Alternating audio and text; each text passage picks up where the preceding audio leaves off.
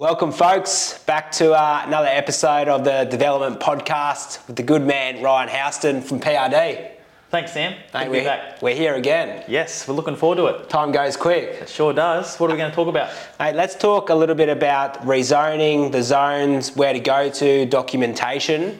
Obviously, developing is a bit of a complex game, so if you can get ahead of the game, that obviously makes life a bit easier.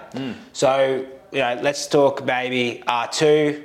Is it going to get developed into R3 and could potentially go to B2? For any prospective buyers out there wanting to have a look and to see what the future plans are for these suburbs. Now, we're predominantly talking Newcastle and Lake Macquarie greater region, and that's the regions that I specialise in. But there are some great documentations out there for any listener to go out and to get this free resource. Now, I'm going to give you 3 plans to Google right now to go and have a look at and have a look at what the state government's plans are for these regions, because it really does turn the tail of the tape on what the future will bring. So the 3 plans that I would look at is the Wickham Master Plan. Now, Wickham is Newcastle's connectivity route to Sydney. It's Newcastle Central Station, which will take you straight down to Central Station in Sydney. Wickham's gone through a total change, being that you'll see now a lot of high-rise development in the area. A lot of these zonings are now B4 mixed use, and the height limits are now, for parts of Wickham, have now gone to 90 metres, which is over 30 stories, which is huge. So the Wickham Master Plan is number 1. Another major plan that is happening right now in Newcastle is the Hunter Street Revitalisation Plan. Now, if there is anyone, like I know my grandma, my pop used to tell me about Hunter Street and the mall, of how it was a vibrant hub to go shopping, to go with your friends and to have a fantastic time. They would get the train from Cessnock to come into the Hunter Street Mall to shop. That's how big and how good it was. Now, what's happened with the introduction of these big malls, Charlestown Square, Katara Shopping Centre or Westfields, these malls now have created these hubs of shopping, and unfortunately for the Hunter Street Mall, it has pretty much died. The document I want you to read is the Hunter Street Revitalisation Plan, which we're seeing the East End Village being conducted right now, East End Stage 1, 2, 3 and 4, and now we're selling the East End final release. But that documentation will show you what the future plan is for that street, and I can tell you in 5 years' time, that is going to be as robust as ever.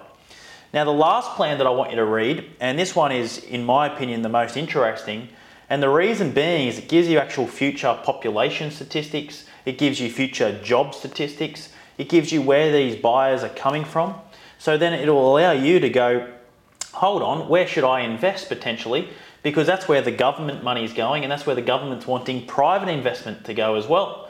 So this one's called the Newcastle Metropolitan Plan of 2036. Newcastle Metropolitan Plan of 2036. So it's a big forward look into what the future holds for these areas. Now, one thing I want to talk about is the growth corridors that Newcastle City Council have implemented. Now, the idea is there's a Newcastle City Centre, which is around Newcastle East, that sort of area, and it's now moving more Newcastle West. What they're trying to do is they're trying to branch into these secondary CBDs. Now, these secondary CBDs are places like Mayfield, Adamstown, Broadmeadow, New Lambton. And you'll see on this plan that you'll see actually the zonings, for example, Brunker Road, Adamstown, has changed astronomically recently, and also we'll see more changes from a lot of this R2 low density. It's gone then from R3 medium density to allow townhouses. It's now gone from R3 to B4 mixed use. Now we're going to start seeing high-rise units and then shops down below to create these secondary super centres. So they're the 3 documents that I would go and have a look at, because you can really see what the tail of the tape will be for Newcastle and its greater region. Mate, that's gold. So there's documentation out there that gives you an insight, 10 years in advance. Absolutely. And I think what you're just saying then, especially with Hunter Street, East End, if there's big companies like Iris Capital, for example, injecting millions and millions of dollars, I think they're pretty switched on with where to inject money into, right? So that's a good indicator of future growth. Well, absolutely, and even not only Iris, who are one of the best developers in the Southern Hemisphere, you've also got companies like Woolworths, right? You've got companies like Apple. You've got these big, large corporations, the data, the research that they need to do for their shareholders, for the board to then tell the board why a shopping centre, for example, should be in this location. That is telling me that there's going to be substantial amounts of population coming on through.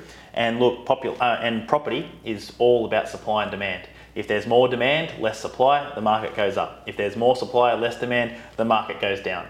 So that's why I think we're in a nice little pocket here where I think there's more demand than supply.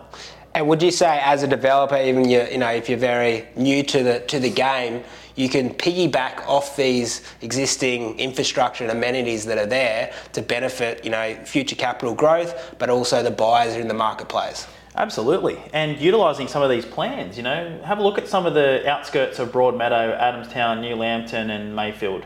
Have a look at those outer skirts, because what you start seeing is that the R2, which is the low density in Newcastle City Council, normally it's a 0.6 floor space ratio, which means you can build on 60%.